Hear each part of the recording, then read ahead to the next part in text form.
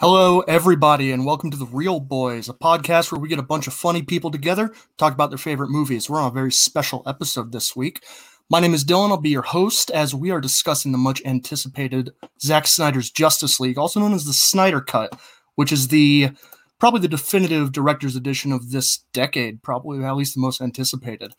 We've got a big round table going on this week, but first I'm going to introduce everybody. So let's assemble our league.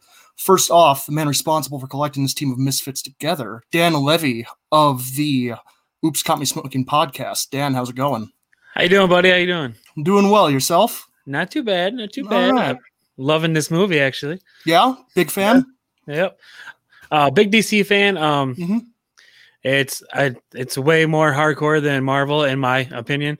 And it was an amazing movie. I can't wait to talk about it. Right on. Dan, were you looking forward to this at all when news broke? Have you been waiting for this to drop? Actually, I didn't even know about it until you guys said something about it to me, and I was like, "Wait a minute, what is this?" Really? And then I asked Zach. I was like, "Where can I find this?" And he's like, "HBO Max," and I was like, "There." So instantly went and watched it.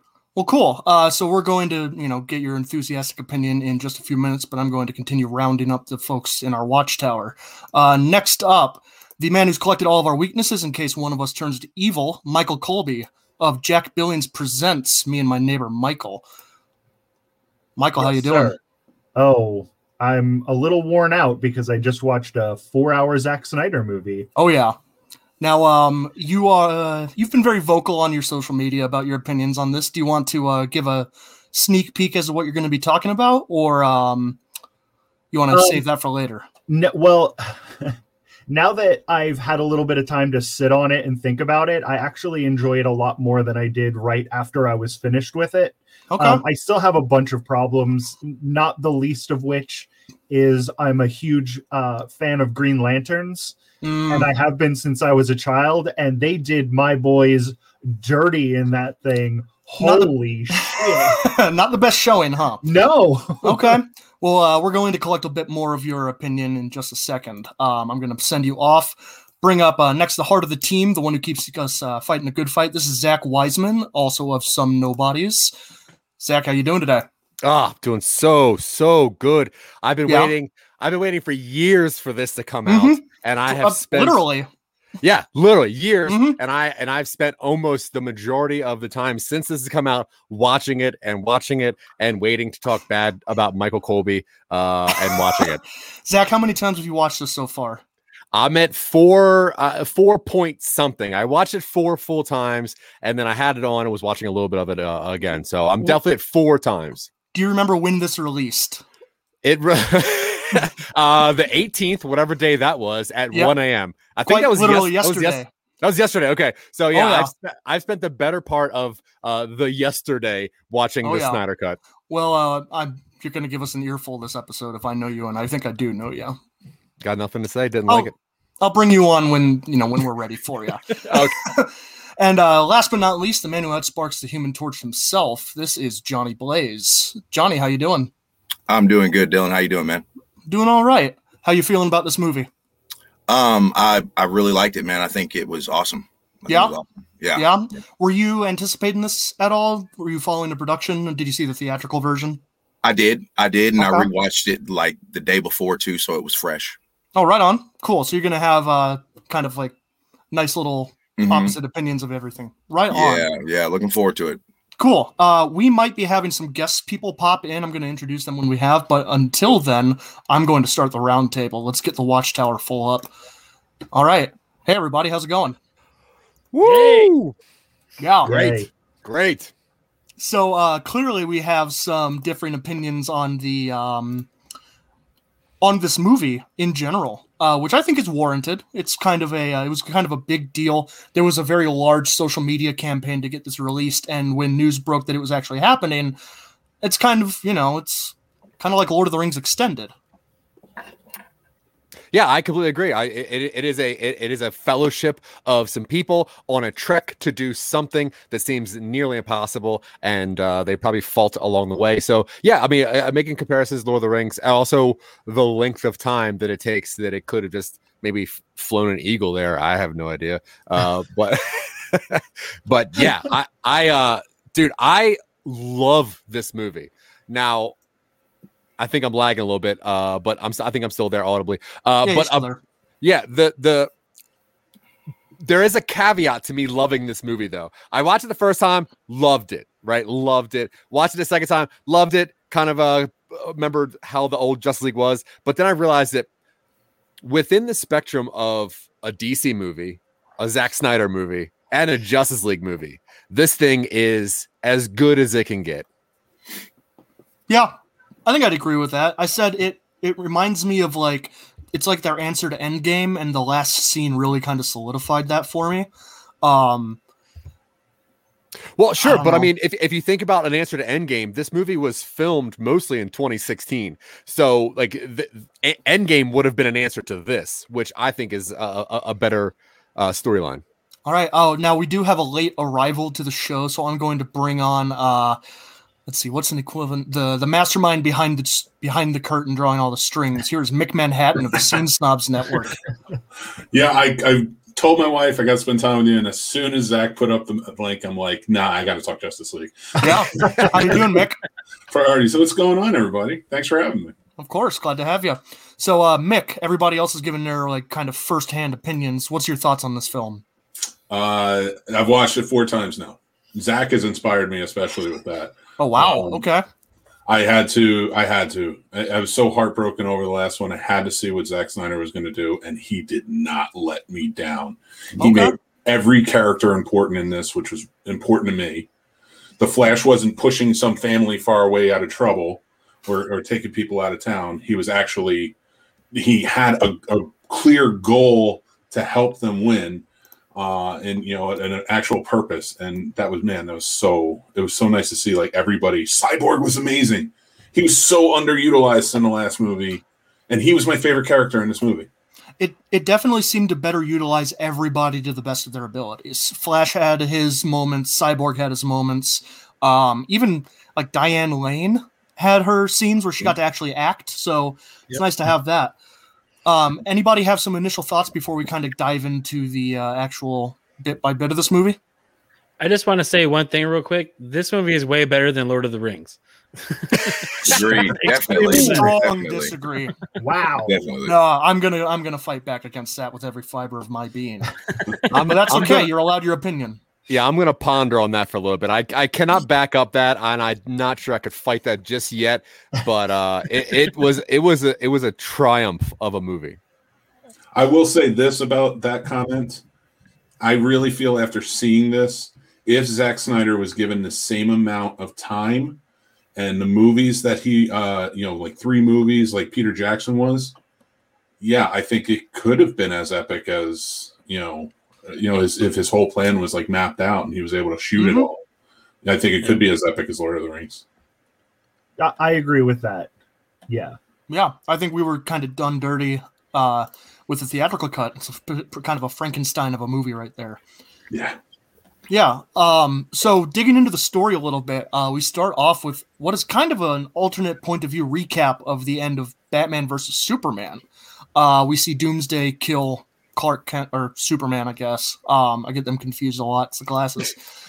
We get kind of a recap of what the mother boxes are, a little bit of intro on that.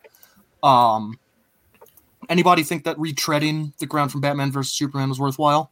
Well, I think you missed something very, very important, which is the aspect ratio, the color grade, and the attention to little details, even from the beginning. Like when you pop into this movie and you're in the 4:3 aspect ratio, you know something different's going on. It has a different feel than watching a widescreen movie where you're squinting yourself down because you're crunching top and bottom. In this, you're like, wait, why is it like that? I don't understand at first. So just from the get-go, it is different. Then you go to what in the old movie was the stupidest scene ever, which is Superman on a cell phone being recorded from kids asking what it's like to be on Earth, which is ridiculous. And then he motions to his chest about his S being a river of hope or some bullshit. No, the beginning of this is great. It makes, and the thing about this movie is every single thing makes sense. Where when you watch the old Justice League, you're like, wait, why did this happen? Why did this happen? Why did that? And you're just watching it and it's hitting you and you're like, I mean, it's kind of cool what I'm seeing, but why are we in Russia? Why is this happening? But this movie makes every single decision make sense. Also, the cool thing that I will say before jumping ahead too far is it treats women so strong and so respectfully and powerfully. Like everything that is Whedon-esque, you can tell, has been scrubbed clean with bleach. Like this movie has no like. I mean, obviously, Zack Snyder has this weird super affection with Superman. Like this dude loves Superman, which is fine. We will talk about the Superman fetish later. Yes, yes, but it is nice to see at least a Superman fetish over look at this strong female fetish, which is just annoying from all bad. So the aspect ratio and the color grade were something that caught me from the beginning. But yeah, even the beginning, like watching Superman like let that sonic shout out, which woke up the mother boxes, which makes everything make sense. Because before it's like, why'd they wake up? Who knows? I don't know. Who knows? It just worked. But yeah. And the little things like that, like you were saying, like I remember in the 2017, it was like weird that there were so many upskirt shots of Wonder Woman. Like it was creepily there. Mm-hmm. And then I was watching this, I was like, please don't be there. Please don't be there. And none of them were there.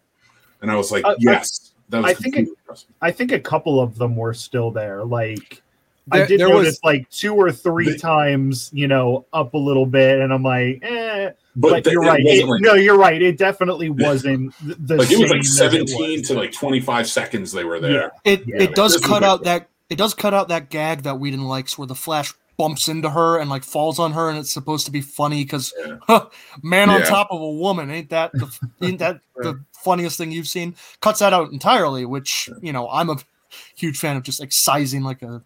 And they added an even better one with him running into Aquaman and then like being, I'm so sorry. I thought that was so much funnier and flowed better. Yeah, especially since what Whedon did the exact same gag in Age of Ultron when so-and-so fell down and landed on somebody. It's just it's a boring trope, and it's I'm glad it's gone. Dan, you got something? Well, didn't they cut that part out where Aquaman also like grabbed the lasso of truth and told Wonder Woman that she was hot too? Yeah. They completely cut that one part out too.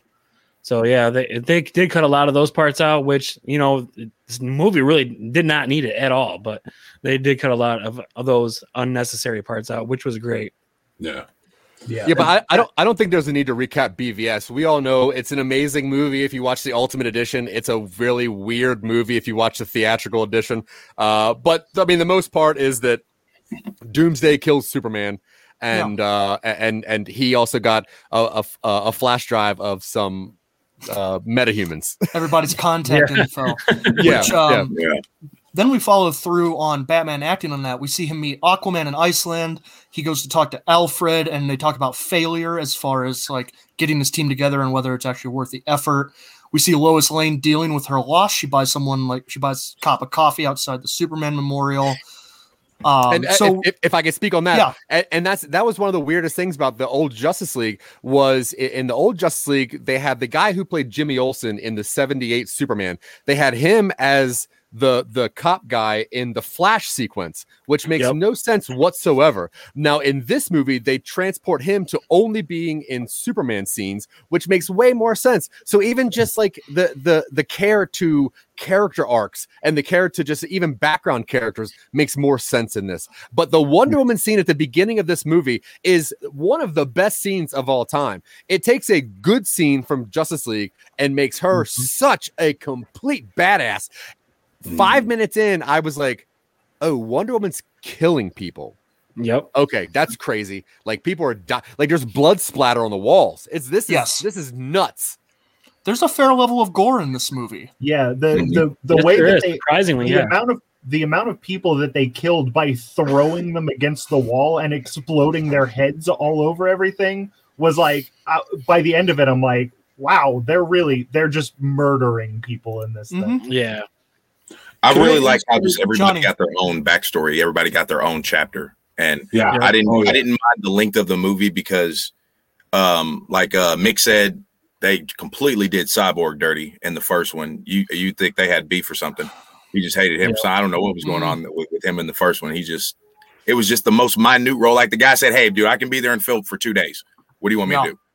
And I'm just an angry boy. I'm just a sad boy. Yeah. Like the pouty rich kid. Yep.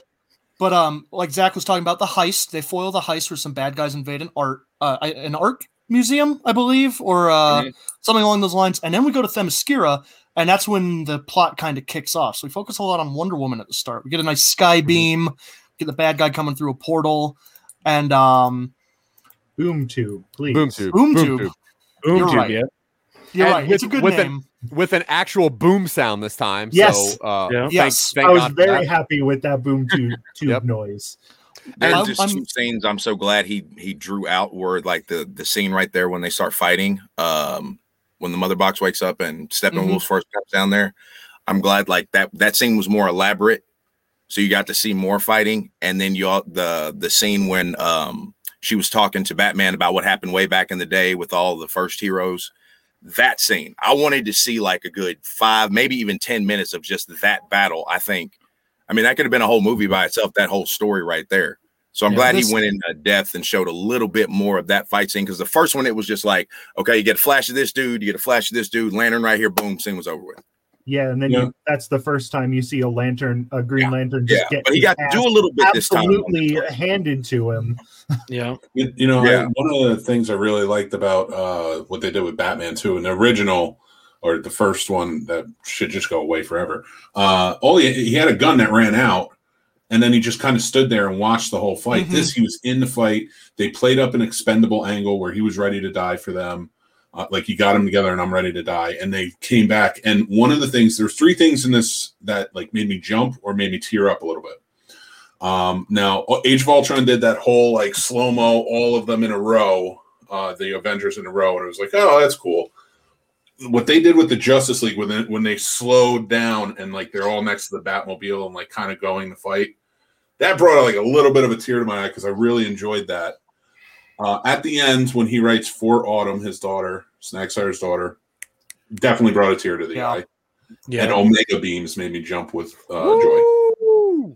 I like seeing the Omega Beams. Yeah. That was it's just once, and I was just like, cool, tick mark. Yep. Done right, yeah. Yeah.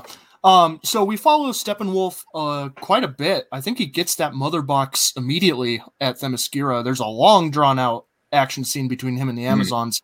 And then we go to see him in Russia. He establishes his bases. No, not in Russia. No? It's not in Russia. Yeah. It's not in Russia. It's on Stryker's Island this time, which makes more sense because it's closer to like New York. It's closer to all these people. So it doesn't. Before it's like, why is it in Russia? Like that doesn't make any sense. But also to touch on Batman in the Justice League movie, Batman was just kind of a punk that threw out jokes occasionally.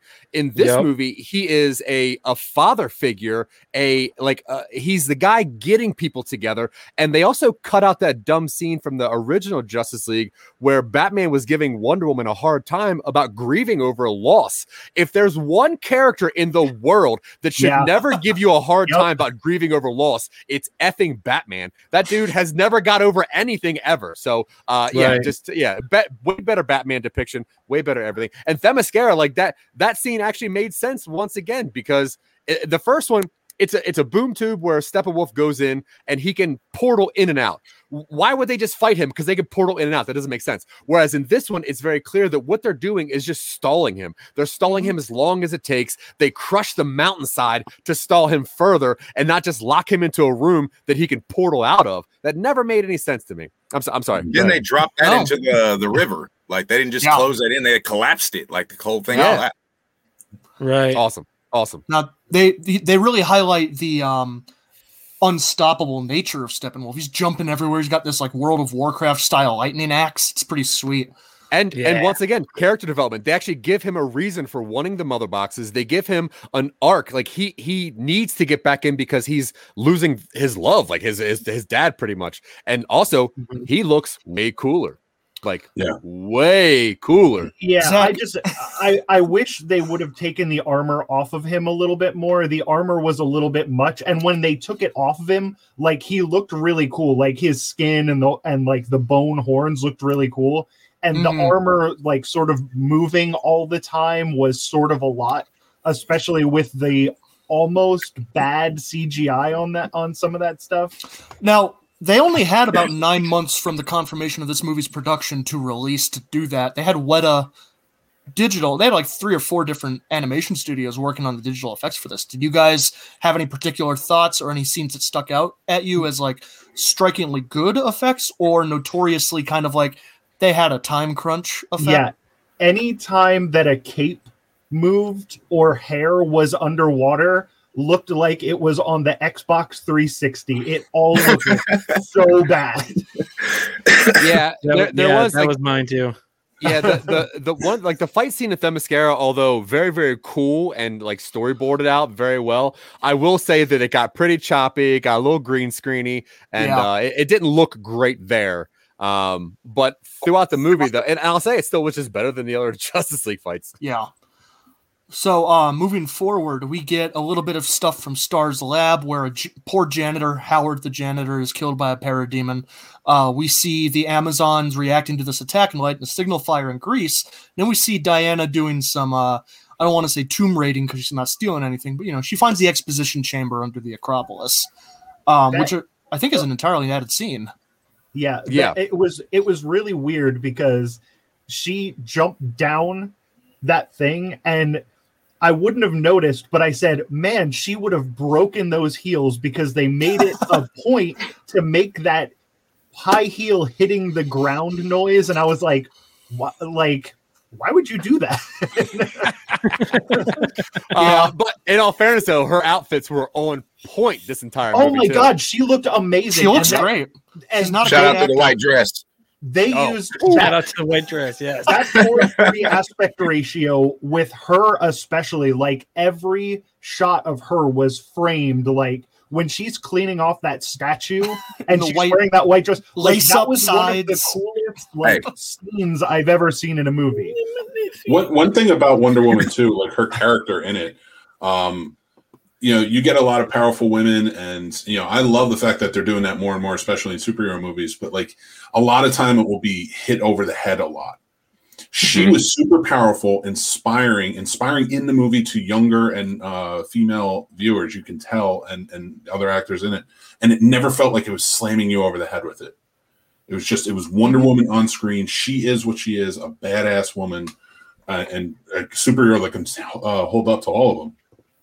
Yeah. That scene made more sense also. Like, this is how she knows what the mother boxes are. This is how she knows how that story came about to begin with, which is great. Also, Dylan, you skipped over, you text me not many things. I asked you to text me often when you're watching this, but the only thing that you text me about was that that long Icelandic song.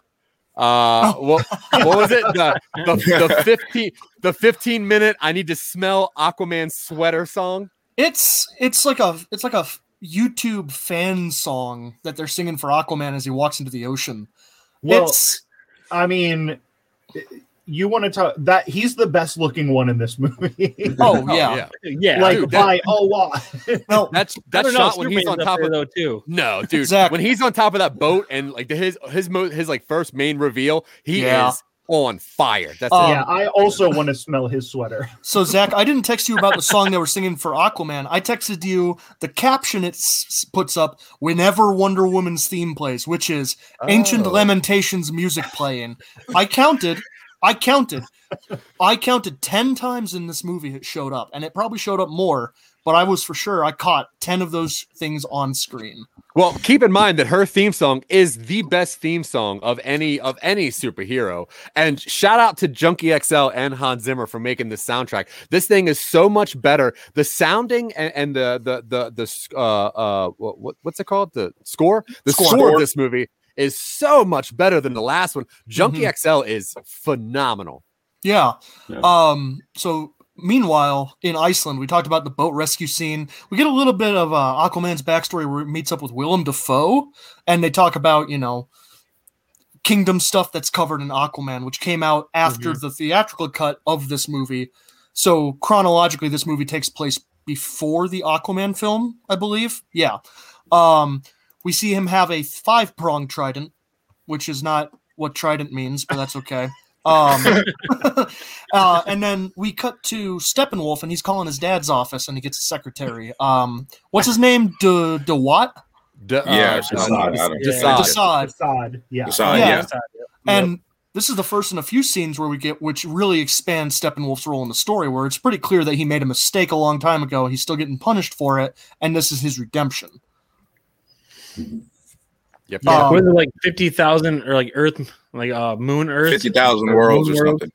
Cycles or something, yeah. 50,000 worlds. That's a lot. He pissed off people. Yeah. Turns out Darkseid's a pretty harsh guy. Yeah. And we learn that in the next scene when Diana gives Batman the expository fill-in. That's when we get, I think, the big like prehistoric war scene where we see the old gods, Man, Atlanteans, and Amazons fighting off Doomsday's initial invasion. Anybody have any thoughts on this as like an expanded backstory for the movie? I thought it was great.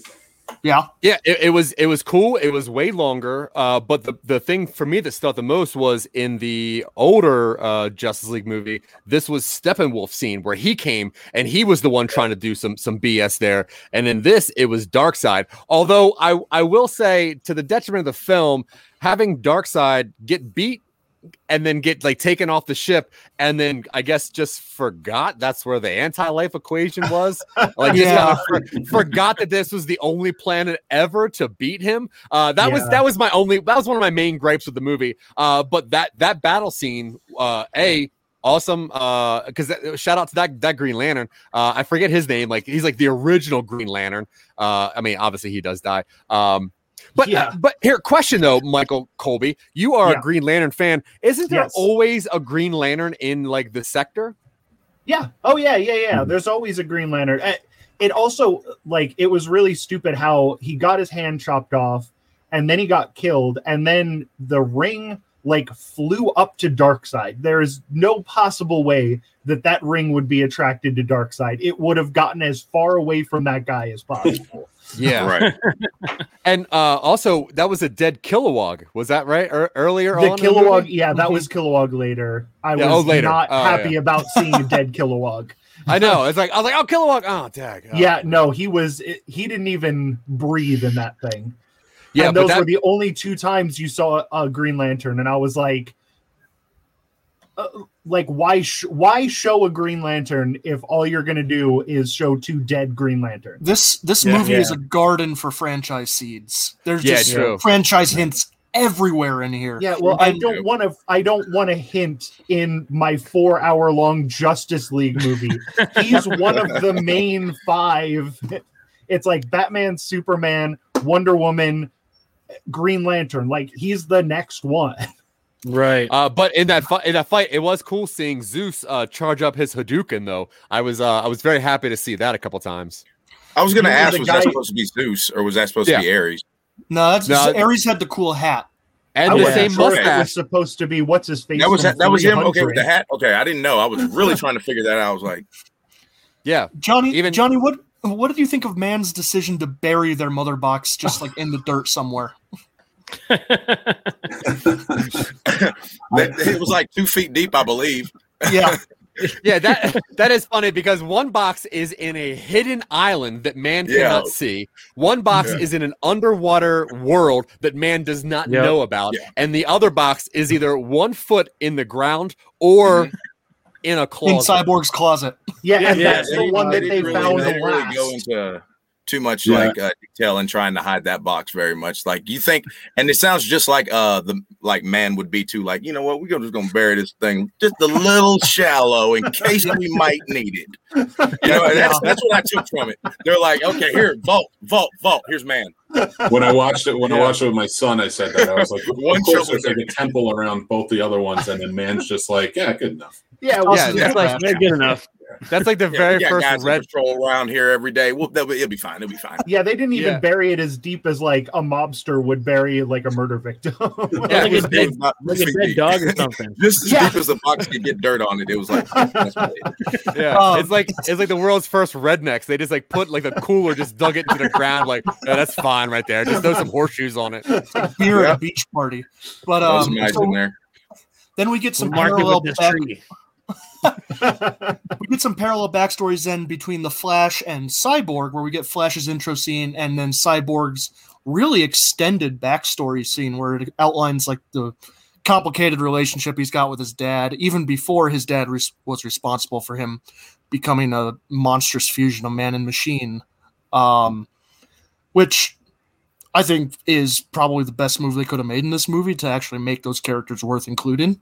Yeah, absolutely. Also, the Flash, like ripping out of his shoes, was just like such an moment. That was so. I don't know why he didn't rip out of his pants, but it not that I want it, not that I want that, but it's just I don't understand. But him ripping out of that, but then after that, the way that he was, because they also did a cool thing where they used science with the speed technology, whereas most times like Quicksilver's just moving stuff around or whatever, but he knew that he was holding so much force that he had to be gentle with the way he was doing things. So with Iris, he was like gently kind of twisting her using her own momentum. And I thought that was actually a really cool part. And yeah, making Cyborg have an actual story and have actual any feelings whatsoever was one of the best moves this movie made too. Yeah. I think when he was saving that one girl from the car crash, and he just decided to like pull a hot dog out of the air too. Just like, oh yeah, save that for later too. Oh yeah, back to the girl now. Back to the girl now. I was surprised. Oh, go for it, Mick. No, sorry, I was just gonna say. I think that also adds to like how fast he can think. Like he's thinking ahead. Like I got to go back to the dogs. So here you go. And like he thought of his whole story before. Yeah, and I thought it was a cool feeling that Iris, as though she's like about to die, he's like, Barry's taking his time and he has like all the time. And it is literally her last second on the planet. And he's taking his full time to just like appreciate her, make sure that she's safe, also take care of dogs too. So very, very cool scene. I was very surprised to see that throughout the movie, most of the Flash's quips were Snyder. I had expected most of that humor to come from Whedon, but like when the Flash is being goofy, that is in this cut, which I was surprised by. Yeah.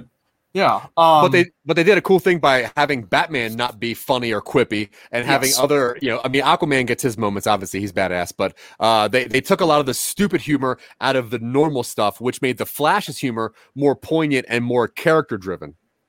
Now, then moving forward, most of this part of the movie is a lot of character establishing shots.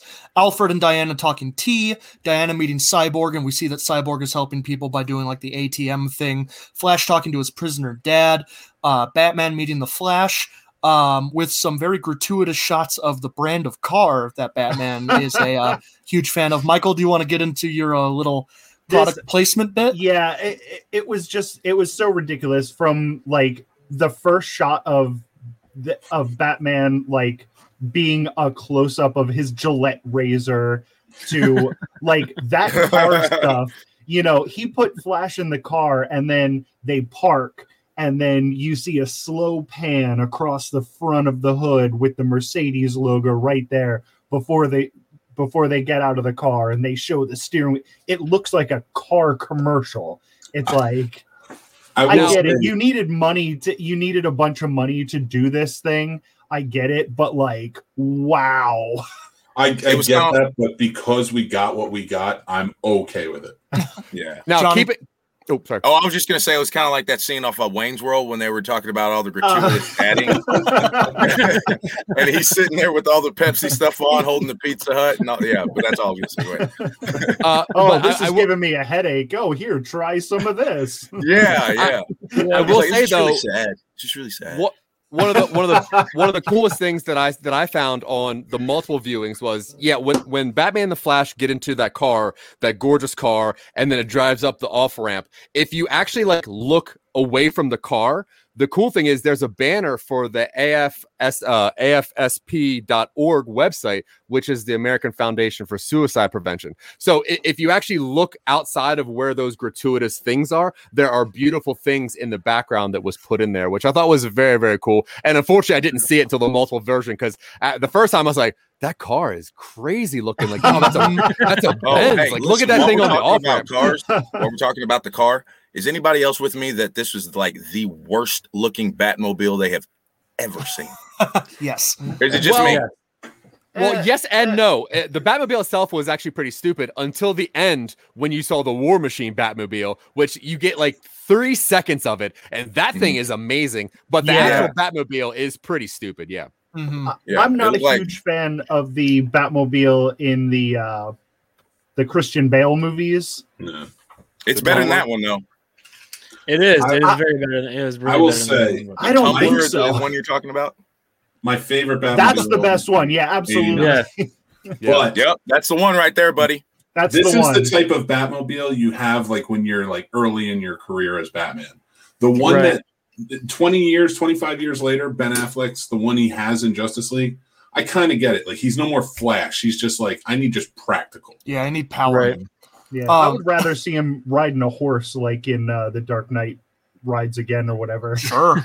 Down for that. That was pretty bad. That was actually pretty badass. I would have loved to see that because that costume is total Dark Knight costume, which is like unquestionably the best Batman costume. Yep. Oh yeah, for sure. Yeah. So we get a little bit more backstory, but then we also see Cyborg's father interacting with people at Star's lab. He gets kidnapped, and then we see the team, the Justice League, talk to Commissioner Gordon, J.K. Simmons, which I didn't remember he was going to be in this, but I enjoyed that. He's really good in this, too. He's very good. Yeah. But it's also cut with Steppenwolf attacking Atlantis and Atlanteans and getting that mother box. Did anyone...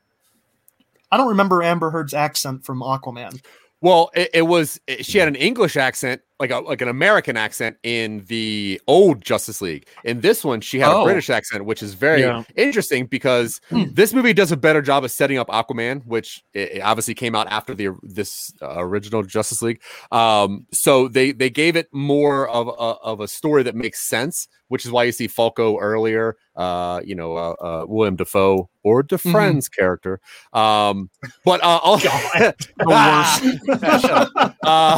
I will say the weirdest thing that was in this movie was the dolphin talk. Like when Atlanteans aren't in an air bubble, they speak dolphin, which I thought was really weird. I like it. I like it as just a world choice. Yeah, it makes sense to do something like that because they wouldn't be able to speak words. I also thought it was cool that they showed us why the mother boxes are encased in the things that they're encased in. Because when you watch the other Justice League, you're like, why does it? I guess it's a fish thing. That's why it's in Atlantis. Yeah. But in this one, they actually show you why they all look like that, which I thought was pretty cool too. Yeah. So we get, Steppenwolf calls Darkseid again and is like, I'm going to rip it from their corpses, something like that. And then this all leads up to that big set piece in the sewers between almost the full league and Steppenwolf, which everybody has a little bit of stuff to do. Everybody serves their part.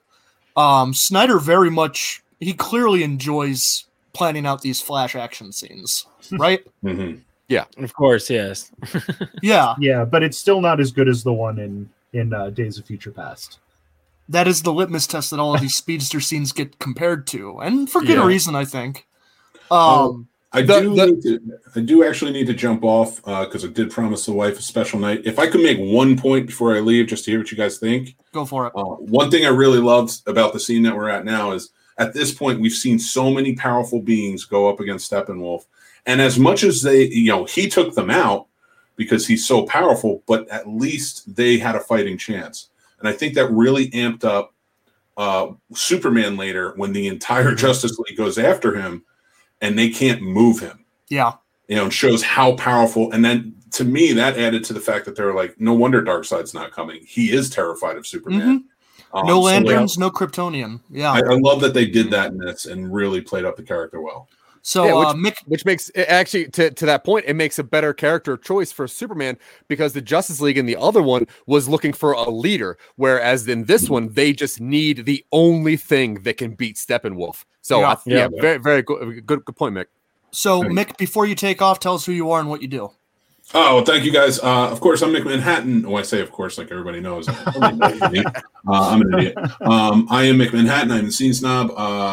Run the scenesnobs.com, which I am very happy to say all these wonderful people and the Real Boys are on every Monday night at 8 o'clock. We love having you guys. Your points are amazing. I loved your Quiet Place conversation. That was a lot of fun. So everybody go check that out. But yeah, you can find all our shows on thescenesnobs.com. Right on. Thanks for stopping by, Mick. Thank you very much for having me. Thank you, Mick. Yeah, have a good rest of your night. So going back to Cyborg's thing, it is funny that Snyder does a very good job of having powerful women, but I think that throughout his movies, he also does a really weird job of having just bad dad deaths. And this is another just bad dad death. Yeah, I didn't understand it. Why did he kill himself? They said that he was trying to heat up the box or something like that. Yeah, like, he marked it with his like DNA or something. Yeah, he shot a laser at it, and that superheated it because early on they reference that the mother boxes can be heated up super hot. Right. So what they do, he fires a laser at it, which melts him, which I thought was actually pretty brutal in front of his son. Right. But then later on, it's like he made it the hottest thing on Earth. Use your thermal satellite to find it. It's a little clumsy and it's a little contrived, but in a comic book movie, it makes sense as the solution they used to like get it all figured out. Yeah. Okay, I have a quick question. Could he have not hit said button on the other side of the door? Steppenwolf would have got it. I don't know.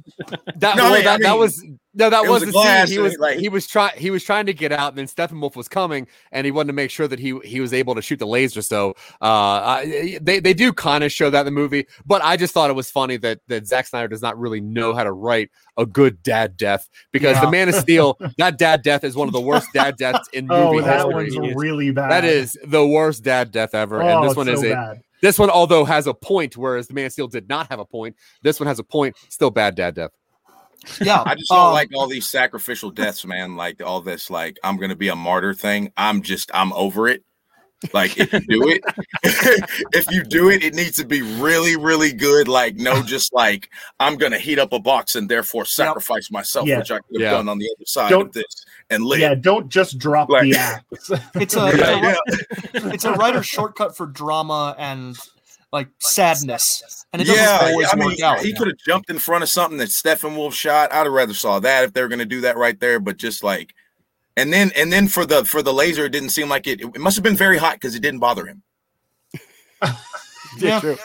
Well, going back to that Cyborg internet scene, did anyone have any comments on the Linda Reed character, the one that Cyborg gives more money to while watching her through like the worst moments of her life in like a bad Big Brother scenario? Did anyone I felt that was probably the most ham-fisted set that was in the slow motion, Lois getting coffee, the smelling Aquaman's sweater. I'll take all that, but that scene of watching her fail and fail and fail and fail, I'm like, oh, come on, I get it. Zack Snyder is very clearly a fan of Save the Cat.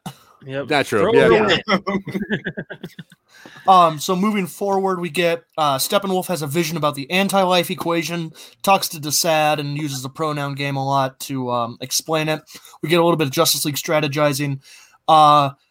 Martha visits Lois in a very clear franchise establishing scene. Martha Manhunter. I'm going to repeat that just because I'm kind of proud of it.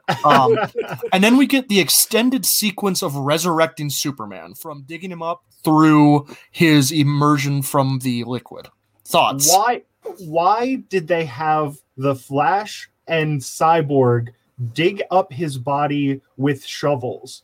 We have Wonder Woman. We have all these superpowered. They make a comment about it. Yeah, it's so stupid. It doesn't matter. It's still stupid. Yeah, it is. Especially more stupid after they talk about it, and he's like, "Yeah, we could, but the writers told us we'd do it slow, so we're gonna do it slow. We're running out of time, except when we're not."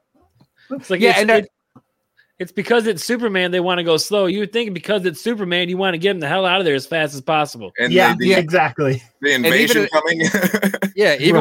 Even from a writer point of view, you don't learn anything in that scene. There's no reason to have that scene slowed down or even remorseful. Like, what's the point? Like, he's not even a human. Why are we burying him? Whatever. Right. I had a question. Does Earth bacteria work to decompose a Kryptonian body? And clearly the answer is no. No way.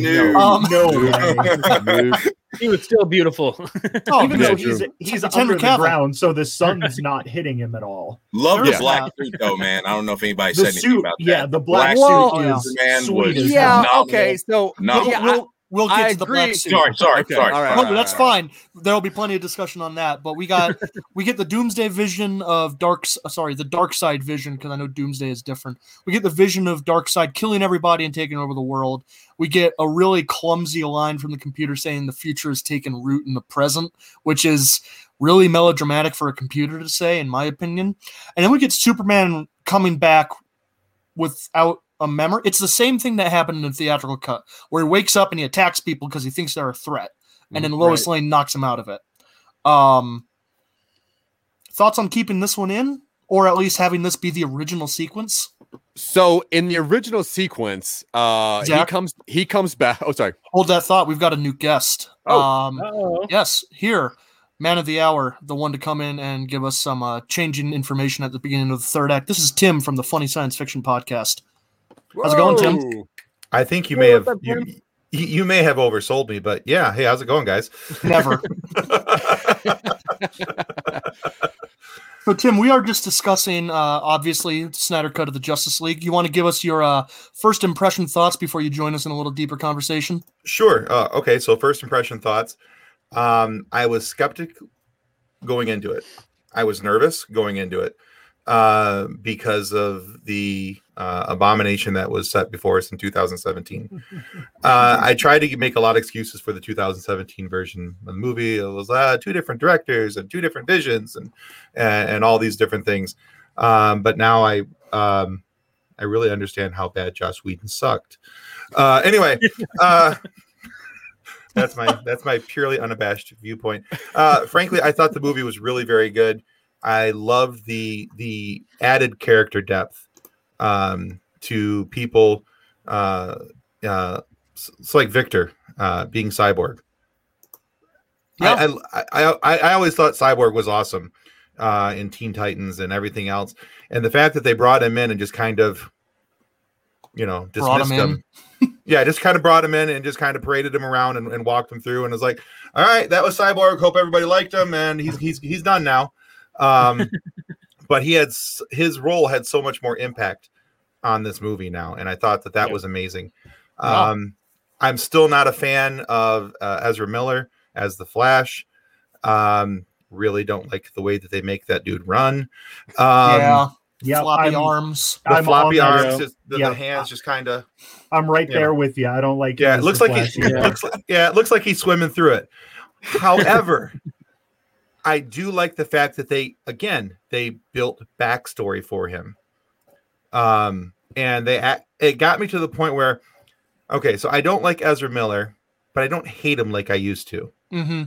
So when Justice League came out in 2017, I almost rage quit the theater because I was just like, I could not stand what they did to the Flash. Yeah. Brunch. What's brunch? Yeah, I'm like, would you look at the time? We got a thing to go catch. But I love the movie. I thought it was really well done. I think that everything that they worked on, the little corners of things, really made an impact to the show, except for one thing. Go for it. Jared Leto should not be let anywhere near Joker makeup ever again. He's horrible. Thank you. I cannot stand him. I didn't like him in Suicide Squad. I'm sorry, Pimp Joker was awful. And then to have him be brought into this, and I was like, okay, well, Zack Snyder's kind of married to it because he's going to be, okay, so he's working with it, maybe with a little Snyder magic. It'll be palatable. And oh god, he's awful. He's trying so hard. He's trying so hard to do that thing that Heath Ledger did, very naturally, and you can tell that he's just trying to do that, and he never quite succeeds. Well, if you think about it, he did a take of the Joker. People absolutely bashed it. So when they get another chance, and when you do a Justice League movie where you span the course of decades, you have to have a scene where Batman talks to the Joker. You have to. You have to if you're setting up a universe. So you have to use this Joker. So what happened was the internet bullied Jared Leto into taking his old Joker, blending it with Joaquin Phoenix, and blending it with Heath Ledger to make a crazy new Joker, which was terrible. it's fine at best. At best, it's fine at best. Yeah, I think the way it's good. Fucking terrible. It's better than the Suicide Squad one. So yes, yeah, it's a step up. It's a step up. It's sad that it's a step up. Yeah, but it's not enough of a step that I want to go. Yeah, I'd like to see him in that role again. Yeah. Fair. Although I would watch a show that is based in that Nightmare universe where it's Deathstroke, Batman, the Joker, and who else? Mira. Huh? Mira. Oh, Mira. Right? Yeah. Oh yeah, Mira. And Cyborg and Flash. Yeah, that'd be kind of cool. Yeah, and Cyborg. Yeah, totally down with that. I was hoping they were gonna like just give them just a little scene to like show the Joker. Maybe that would have been the only way he could have maybe redeemed that really bad scene that he gave us. Is like it's like somebody dropped it right when they cut the scene off, giving another 3 minutes of them like just going through some just normal cronies or something like that. Yeah. I would have liked to see that. And the other problem I still have, it's not as major of a problem with it like I had with Leto. The other problem that I have with this movie is the same problem I had with the original version of the movie and Batman versus Superman. Jesse Eisenberg thinks he's playing the Joker. He's playing Mark Zuckerberg. Oh god, it's a really bad version of Luthor. Yes, it is. And I was hoping that instead of getting the eccentric Marks, that's an apropos description. It really is. I hadn't thought about that before. That's really kind of just right there now.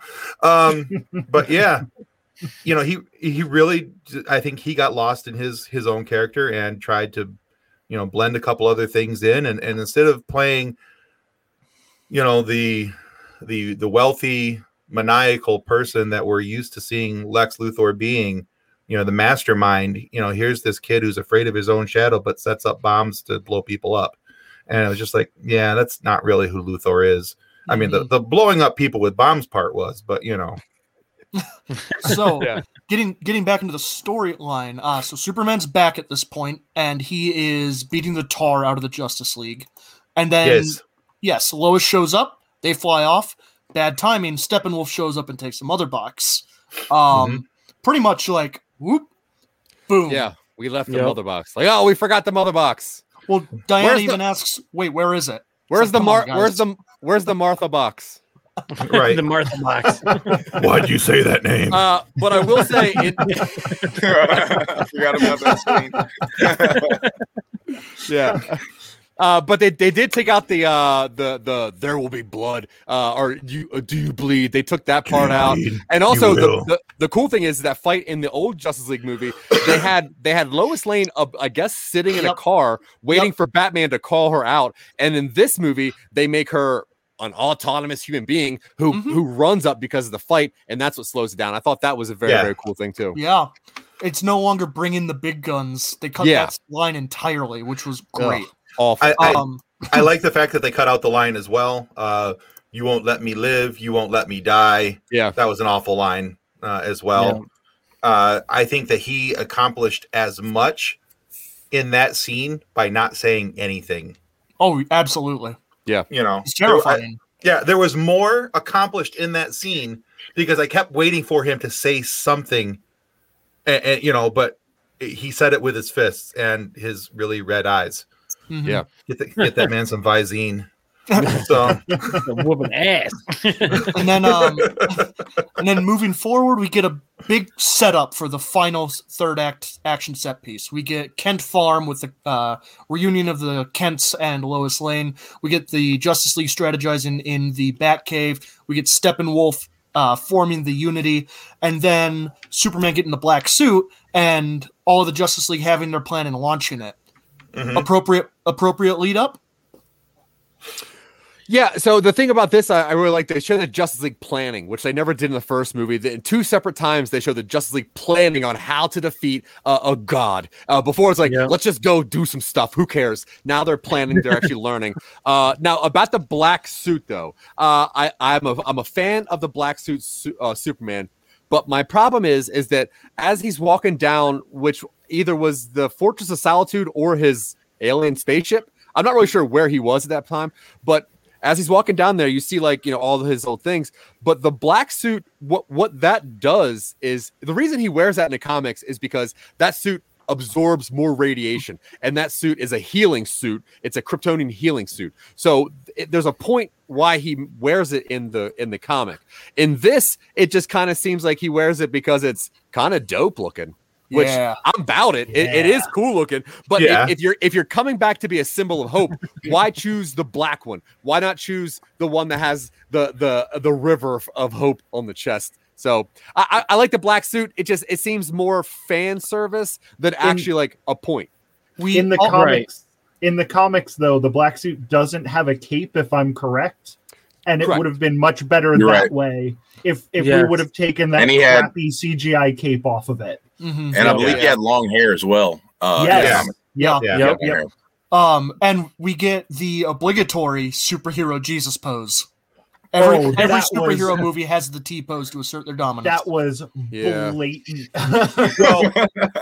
So they hinted at the fact that the suit could heal him when he flew out into orbit and looked directly at the sun, and and then Jesus posed it.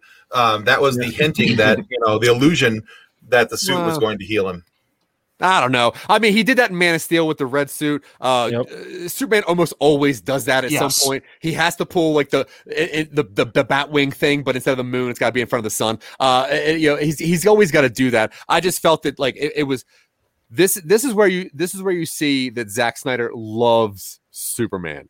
Like the time that he spends on Superman and his walking and his beautiful friggin' body and everything about Superman. He adores this, doesn't fully understand this man, but adores this man. And I think the black suit just kind of shows like, I just want to see him in this friggin' black suit. So the frat boys and the vapors, they friggin' love this friggin' black suit, because ultimately Zack Snyder is just, he's a mega frat boy. And that's it. He's like, oh, superheroes kill and Batman kills and they also have sex and they have, and they're sexy men. I wish we would have seen Wonder Woman and Aquaman have sex in this movie. That would have put it over the top for me. They were definitely hinting at Wonder Woman and Batman, though. There's that awkward hand-holding scene early on. But it's kind of a classic pairing. Aquaman and Wonder Woman seem to be together a lot and like very close. And all I could think of when the two of those are on screen is, man, I wish both of these people were naked right now. So we're just gonna jump over the fact that Wonder Woman is running through the whole team, right? We're just not gonna. Okay, that's fine. We can go ahead. We can go ahead. She can do whatever she wants. Yeah, she can. Hey, I'm not mad. I'm just saying. There's at least three. There's at least three, right? Well, not Ezra. She wouldn't give him a time of day. He would like it, though. Gal Gadot can do whatever she wants. I'm just saying. That's true. Yeah, except act very well. Hey. They're not asking her to act in this thing, which is perfect for her. She is a great Wonder Woman. She's a great Wonder Woman. Yep. So I thought that one of the things I actually liked about this movie, speaking of Gal Gadot and Wonder Woman, is the fact that, so if you compare the original Wonder Woman movie, which is phenomenal, in my opinion, I love that movie, and I thought that Gal Gadot was actually very good in that movie. Thank you very much. Okay. And but I did like the fact that in that movie, here she is. She's kind of a badass in the Wonder Woman movie. Now in the 2017 version of the movie, she's an afterthought. She barely takes out the bank robbers in that scene, or they weren't really robbers. They were just there to kill people. Right. And she, in the fight against Steppenwolf, she was useless. In bringing Superman back to life originally in 2017, useless. She just got kind of beat up and pushed around, which out of any of those superheroes that were there on that landing, she was the one who had the biggest chance to fight against Superman because of her power set. So I did like the fact that in this movie, that bank scene wherever that was located, I think it was a bank. I'm going to call it a bank. Let's go with bank. Sure. I did the same thing. Yeah, that actually had more substance to it, and you could actually see her being the Wonder Woman that we saw from her original movie, and it wasn't just like an afterthought, like, oh, here we're going to toss in some Wonder Woman at you and walk away. Right. It wasn't a bank. There's a bunch of kids there. I think it was like a museum or something, wasn't it? Yeah, I think it was a museum. They could have been on tour. On tour, maybe. I mean, a beautiful bank. This is our vault. Yeah. Hey kids, come check out the upper floor of the bank. That's right. That does seem like something that we would do in America. Like, yeah, true. Everybody, let's go look at all the money. This is what makes the world go round. This is what you got to strive for. Daddy's money. Yep. All right, Dylan, where are we at? Yeah, so we are leading up to the big fight with Steppenwolf. Cyborg fixes the plane because it wants to fly, and it's in its nature, and it's also in Cyborg's. Batman does his acting on faith character arc completion as he's boarding the plane. Alfred has to avoid getting his shoes wet in the wake of the plane's jets as it flies off. And then we go to Stryker Island, where everybody's dropped off. Batman starts the plan, and the big dumb fight scene, and I use that as a whole term, not as a derogatory term. The big dumb fight scene at the end of this movie kicks off. Initial thoughts on how that goes? The thing that drives me crazy is this big fight scene where you have Aquaman, who's super powerful, Wonder Woman, who's super powerful, Cyborg, who's super powerful, all three of these fighting against this one guy, and then this is where Zack Snyder's Superman fetish really like hit me over the head. When you have Wonder Woman, who in the comics is all but as powerful as Superman, and then you have Aquaman, who in the movies is shown to be like super powerful even outside of the water, and then Cyborg, who they've spent the entire movie talking about how he's basically a god, and they still can't touch this guy until Superman gets there.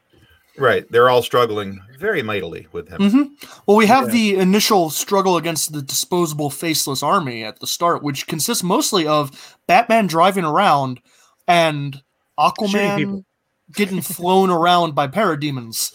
Sky surfing. Sky surfing. I did like it when Cyborg threw Aquaman, and then Aquaman just kind of sky surfs the guy all the way down through the building and then onto the street and just walks off like nothing happened, and then almost gets hit by Batman. I he did have some cheesy one-liners in there though too. Aquaman, the my man stuff, like you're saying. That's a good line.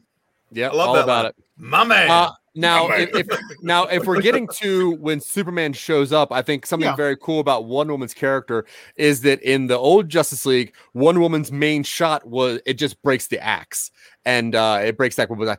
In this, the main shot, she cuts his head off, which is awesome. But what does everyone think about Superman's returning words? Which in the old one, he says when he gets there, he goes, I prefer truth and justice or whatever. And in this one, when he gets there, he's like, not impressed. Yeah. I like not impressed way better. Yeah. Not impressed is better. I'm always a huge fan of that moment. I think I always refer to it as like the World of Cardboard moment from the original Justice League cartoon, where Superman shows up and he is ready to like put his power on display. And there's this in a movie that I don't want to say in a better movie, because I think that does this a little bit of a disservice. But in a movie where the build-up and tension is a little stronger, that moment would be such a relief to have Superman come in and have no effort expenditure whatsoever. And this movie almost does it. I think this movie almost does it. Yeah, I mean, Superman went wild for a second. Like you just saw him like just punching and then using his lasers and punching again. And him getting there and then getting that axe cold and then shattering the axe, I was like, oh, this is nothing. This is going to be no problem whatsoever. But then letting Wonder Woman, not letting her, but Wonder Woman taking like the actual, like the act of cutting, his head off and then sending it through the portal, and then also having Darkseid step on it, which is really cool. But that was kind of cool. Well, this fight was so much better. Oh, I thought he was going to kiss the axe and not blow on it. I thought he was going to like, and then like, you know what I'm saying? Am I the only one? I would have been okay with that.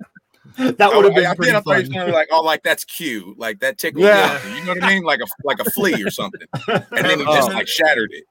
Have Aquaman yell from the backside, my man. Real quick, before the actual fight with Steppenwolf, the entire world dies. Right. Yes. The entire world gets destroyed, and then it's reversed by the Flash. Yep.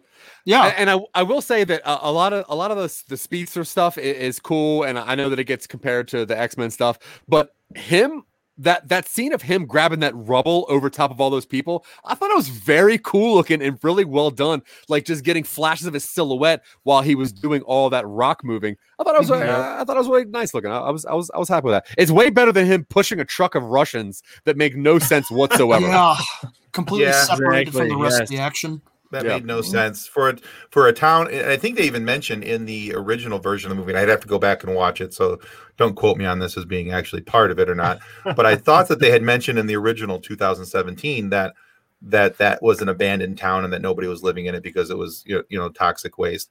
And then we get to the town. All of a sudden, here's these parents with their children, and the Flash is pushing them across town, and there's Superman lifting up a whole building and flying it through. And I'm like, this is just dumb. That was the big dumb scene for me in the original. So yeah, no, I feel you. So yeah, as we said, we get a boom tube opening to Apocalypse with Darkseid and Desaad, and who is the other character? Granny Goodness. I was going to ask. That's it. Yeah, that's Granny I'm not Goodness. familiar. So Granny Goodness in the comics is in charge of like teaching all of Apocalypse's children. She's the one in charge of like Big Barda and of Miracle Man. She is a crazy character, and I was so excited to see her there because Granny Goodness is an amazing character. So yeah, I just wish they would have done something with her. Hey, instead of just showing her. You got to wait for the sequel, buddy. Next one, yeah. You know what? I will watch the sequel if they put that thing out. Even I don't even care if it's 4 hours, which was my big. Yeah, I'll watch the shit out of it. If it's done like this, I'll watch it. Yeah, absolutely. I don't have a problem with a long movie. Yeah, I don't have a problem with a long movie if there's a quality character line attached to it. It has to be if they're able to build up that storyline and make it feasible, then go for it. Have a 4-hour movie. Yeah. I would have liked to have split this thing up a little bit more, but no, we had to do the podcast tomorrow. Anyway, where we at, Dylan? Yeah. So, Zack's like, yeah, enough about that. All right, next scene. There's that little scene where Cyborg talks to the representations of the cubes, and it's very easy for him because at this point he's had characterization and he knows what and who he is. So it doesn't really have a whole lot of trouble turning away this false positive life he has. Steppenwolf dies like a chump, as we mentioned, and then just like the other major superhero hit, X-Men Origins Wolverine, we end the movie with a triumphant shot on a nuclear reactor tower. Okay, I forgot about that. That was the other cheesy thing about the movie I didn't like. Everybody just kind of like. They did have Deadpool on top of that thing just in case you didn't catch him. His mouth was sewn shut and everything. Oh yeah, I thought that was Barack from Mortal Kombat. Baraka. Baraka. And then we get an epilogue, which consists of a few different sequences. Yeah. We see the Flash, who is carrying through on his job in criminal justice, even though it's the lowest one on the ladder. But his dad is very excited. We see Cyborg repair the smashed recording so he can listen to his father's last statement to him one more time. We see Superman hanging out with Lois Lane. And then we get an extended scene at a prison where it appears that Jesse Eisenberg as Lex Luthor has been absconded from prison, where he meets up with Deathstroke on a boat. And they're like, hey, you should go after Bruce Wayne. He was like, yeah, I know. He got the Shawshank. He's free. Yeah. What's that, Dan? He's like, I got it, man. Don't worry. Yeah. And then, we're getting a whole lot of really strong franchise seeds right here. We're getting a lot of like the story will be continued, which kind of takes on a really strong hand when Batman has the extended Nightmare sequence. Yes, I very much enjoy your Nightmare. KNIGHT mayor. Oh, I wish I could claim credit for that. No, I can't believe that you're not the first one to do that. And then we get in my opinion, really lazy scene introducing Martian Manhunter in the flesh to Bruce Wayne, where he shows up outside his house and he goes, "Hey, you doing things?" And Batman goes, "Yeah, we're doing things." He goes, "Cool, I'm going to help you do things. Bye." And then he leaves. Right. Yeah. I can use the help, man. Which is weird because they. Go ahead. Well, I was gonna say they showed him earlier being the same military person as in Man of Steel, so he's been there for the whole time, and dude's just not doing nothing. Like, what are you doing? Like, yeah, get out of here. He kind of left, and he was like, "Oh yeah, man, my bad. I've been here for about 4 years. I might as well start doing something." Yeah, I mean, I was here the whole time. That's really what he told. That's really what he came and told him. Like, dude, I've been sitting here watching. Exactly what he said. Never join. Yeah, it's he's like, I'm going to help you do the things. He's like, "Oh, you guys hanging out? Okay, I'm just gonna hang out now too, if that's cool with you guys." Yeah, that whole movie y'all just did. Y'all just watched it. I watched it. I liked it. I'm gonna join the team. Yeah, I'm also super powerful, but I figured you guys can handle it yourselves. I probably could help you fight. Yeah, he's like, "I've been a part of some teams before. It didn't work out very well. I was just checking you guys out, making sure things were cool. You know what? You guys are hired. Get on my team." He's like the guy hiding behind the trash can. He's like, "Is it over yet? Is it over? Yeah. Is it over? All right, I'm good. I'm here. What's up? What's up?" I have to admit, I'm not a huge fan. One of the civilians that they were carrying away. That was him. Yeah, he was like a little girl. Right. I'm not a huge fan of the design, Martian Manhunter's design. I think it looks clunky, CW-ish. Yeah, yeah, it's in between CW and like PS4. Yeah, CW. Yeah, it was very PS4. The bane of my existence. CW, I think he nailed it, man. Yeah, right on. But all in all, dude, like, I mean, yeah, I think that it could have been a very successful 3-hour movie. Yes. I will take it as a 4-hour movie. I liked every change to it. The thing about this movie that is hard to like put into words is because you've seen the old one and you know how bad the old one is, every conversation you're about to go into, you think you know how it's going to go. And you're like, oh, this is where Batman says that stupid thing. But then it swerves and actually goes into a good conversation that actually gives you understanding and meaning to something. So, yeah, I am such a fan of this movie. And I'll start the reeling off, if that's okay, just to get this out of the way. But I'm gonna say 9 out of 10 reels. I love the Snyder Cut. 9 out of 10. Wow. Nice. I'm going to second that with 9 out of 10 too as well. Just piggyback off everything he said. From the moment, the first 10 seconds it came on, I liked it. Like all right. The whole movie. Dan, out of 10, how many reels would you give this? I'm also going to give this a 9 out of 10. I like the comical moments in the movie. It made me laugh. I was entertained throughout the entire 4 hours. I didn't even know the 4 hours was up until it was over, and I was entertained throughout the entire segment of the movie. And the action sequences were just amazing. Michael, what are you thinking on reels out of 10? Like I said, now that I've had time to sit on it a little bit, if you would have asked me right after I was done with it, I would have said 6. But now that I'm thinking about it, I'm going to give this an 8 out of 10 reels. Oh, that's way higher than your initial postings would have suggested. Yeah, absolutely. Yeah. And Tim, if you would like to contribute, we do out of 10. How many reels would you give this film? I would give it a solid 8. It would have gotten higher if it wouldn't have had Jared Leto. Okay. So that would have gotten me up to 9 as well, I think. But just having to look at him try that Joker was painful. Yeah. I like the scene, the nightmare scene. But they could have done it with a different Joker. It didn't have. Well, I guess it had to be the Jared Leto Joker. But if I don't know, I would have looked past it if they used a different one. How crazy would that have been if it was old man Joaquin Phoenix in Joker makeup? I would have dug that. Yeah, I do want to say one thing about the nightmare scene, though. Go for it. Just real quick, if you don't mind. One of the things, even though Leto was in it and he tried his best to screw it up, the one thing that I really did like about the nightmare scene is that there was the allusion to the Jason Todd story.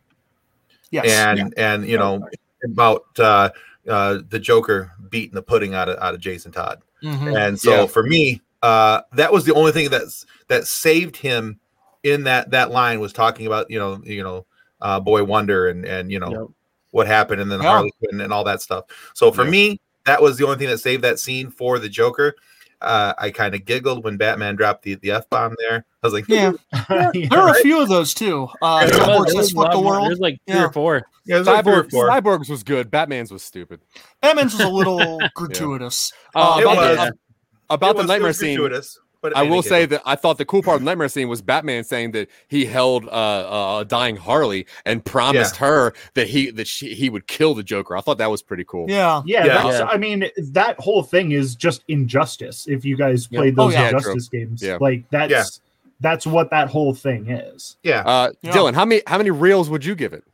I'm on the low end of this podcast. I'm giving it 7. I think it's strong, but it's long. And if I had gone to the theaters and seen a 4-hour cut of this, I would have walked out exhausted. If it had been trimmed down to 3 hours, I would have walked out being really satisfied. Yeah, it could have used another pass through editing. Yeah, but that gives it a 50 out of 80 or 60 reels because we have 6 people on here. Yeah, which is a really high score when you proportion that out. It's higher than I would have guessed when I started watching it. It's higher than I would have guessed when I was done watching it. Yeah. But after we've been talking about it, I'm like, yeah, that's about right. Now, I have a question for everybody on the panel. Odds that you will go back and rewatch this at some point in the future. Yeah. Zach first, because we know your answer is yes. I'm literally going to watch. I'm going to watch Falcon and Winter Soldier again, and then I'm going to rewatch Snyder Cut one more time before I go to bed tonight. Okay. Johnny? I was about halfway through it before we for the second time before we started this broadcast, so I'll probably finish it once we get off as well. Tim, I started it again this afternoon for my second pass, and then I remembered that I hadn't watched Falcon and Winter Soldier and that came out today, so I stopped that, went back and watched that, and then I'll probably go home and finish watching it again tonight. All right. Dan, what are you feeling? I'm probably gonna watch Falcon Winter Soldier, and then I'll probably wind up watching this again tomorrow. Okay, it's a great movie. I loved it. Michael, rewatch this. There's a 2% chance I'll ever watch this again. I'm kind of with you on that. This would probably be really good background noise if I was ever in a situation where I needed like 4 hours of background noise. Oh yeah, but I'm not going to sit down and watch it. I don't think I'll intentionally sit down and rewatch this, unless it's maybe if there's a group setting and we've got in a year and a half when we're allowed to get together, dinner party or something. Put this on TV. So you're saying there's a chance. There's a chance. I'll never say there's not a chance, Tim. Before we wrap this up, though, I do have something very, very important to say. If that's okay. At the very end of this, obviously, the best part of this was in memorial to Zack Snyder's daughter. One of the reasons that this movie is in existence is because of the tragedy that happened with his family, and then obviously studios messing things up. But I think that the most important thing is that if you ever feel suicidal, you're not alone. There are so many just sad people out there. Like, there are so many people that want you around and need you around, and it is very important to everybody that if you've ever had any thoughts of hurting yourself, if you ever had any thoughts of suicide, if you think that this world is better without you, A, you're wrong, but B, please call this number down here. The National Suicide Prevention Lifeline is an amazing place. You got to reach out to people. Obviously, it'd be better if people reach out to you, but it is very important to the Real Boys. It's very important to some nobodies that we make sure that people feel important and feel wanted out there. And if you need some friends, you can call this number. You can call me. My phone number is on Facebook. You can literally call me anytime. I will talk to you, especially about the Snyder Cut, but I will talk to you about anything you want. But all jokes aside, suicide is something to joke about. It is a very serious thing that is a very, very tragic thing in our society, especially nowadays with the pandemic and everything else. So please get some help, call somebody, do something. We need you. I appreciate you, and I need attention. So you got to hang out so that you can give me more attention. But please call somebody. I love you. Please. Well said. Well done. Could you read that number out just in case somebody's listening to it just as the audio? Yep. The number for the National Suicide Prevention Lifeline is 1-800-273-8255. Again, that's 1-800-273-8255, and it's for the National Suicide Prevention Lifeline. Please just give them a call. They're amazing. They are amazing. Good words. Anyone have anything specific to say before we start doing the outros? The only thing that we didn't talk about was the pregnancy test. That's true. There's a very obvious and lingering shot on a pregnancy test in Lois Lane's bedside table. Yeah, on a branded yes, a branded pregnancy test. But at the end of the movie, somebody does say congratulations to Superman. So do you think that is acknowledging that she's pregnant or that he got his house back? How long after Batman vs. Superman does this movie take place in universe? Immediately. It starts after? It starts with the death of Okay. I didn't know if there was a time lapse or anything like that. I was like, I mean, there's like a funeral and like maybe, I guess like 2 weeks. It's like a month or something. Okay. Yeah. Sure, go for it. I did not realize that was in that shot. I'm gonna have to check that out again. Oh yeah. Yep. Yeah, it's when she's digging through. She pulls something out. What I don't I quite think it's remember. A test. It's keys to a 2022 Mercedes Benz. And a Diet Coca-Cola. And you can see Blake Griffin dunking over it. He's jumping over it. She has to move a bag of Cheetos to get out of the way of everything else. But I think that's pretty much it. I think that, and then the Rick and Morty, a tiny little Rick and Morty clip that was playing in the Flash's place. I thought that was really cool. Also, a couple little tidbits. If the box that Silas Stone has, he calls it box 61982. And if anyone cares about Easter eggs, that's because June 1st of 1982 is the first episode of Teen Titans, which is where you see Cyborg for the very first time in comics. There's a bunch of really cool references and Easter eggs in here, but I thought those were some of the cool ones. Nice. Right on. All right, everybody. We're going to do the 1x1 outro, and let's see who is first. Zach, you're first. Yeah. Excellent. Tell us who you are, where to find you. My name is Zach Wiseman. You can see me at things like Talking Upstream, Twitching Upstream, obviously The Real Boys, which is great. You can go to our website, which is somenobodies.com, which is not above this whiteboard. I'm sorry. I thought it was a different show. Wrong. We got a movie going on, which back. You can check that out. We have a GoFundMe, patreon.com/somenobodies. But go check out somenobodies.com for all the wacky and wild stuff that we keep doing. Right on. Good words, man. Next up, we got Dan. Dan, who are you? Where can we find you? Hey, what's up, everybody? My name is Dan Levely, and I'm from the Oops Caught Me Smoking podcast. You can check me out on Spotify or wherever you like to listen to your podcast, and also on YouTube and the WeTube. And also, like Zach said before, if you guys need help, if anybody out there is reaching out if feeling down and out, and you need someone to talk to, reach out to that number, for that suicide prevention number. As someone that has some people in their family that have committed suicide, just please reach out. And if you know anybody, just reach out to them. All it takes is a phone call, guys. Right on. Well said. All right. Michael Colby, who are you? Where can we find you? Hey, Michael Colby from Jack Billings Presents Me and My Neighbor Michael. You can check me out on Twitter at my neighbor MICH1. I also have a video game podcast called I Love This Terrible Game, ILTTG podcast on Twitter. And now, if you'll excuse me, I'm going to take my 5-blade Harry's razor and I'm going to go shave my face. Not a sponsor. They're not sponsoring the show. Don't you No, dare. Not yet, but they will because they have such great products.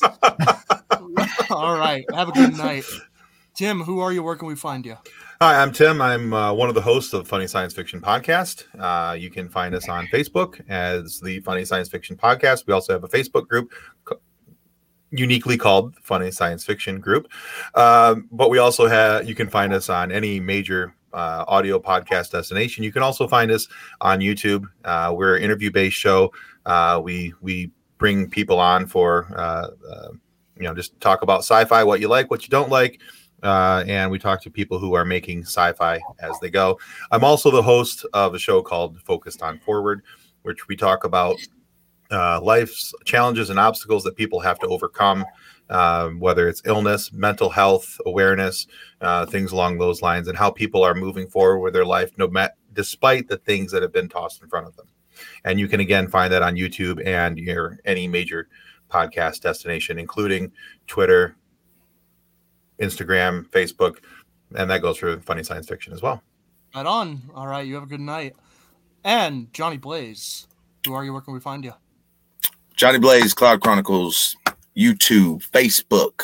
You know where to find me. I am Johnny Blaze, underscores in between each letter on Instagram. See me on The Real Boys on Monday nights with the guys. Had fun. This was awesome. Right on. You have a good night.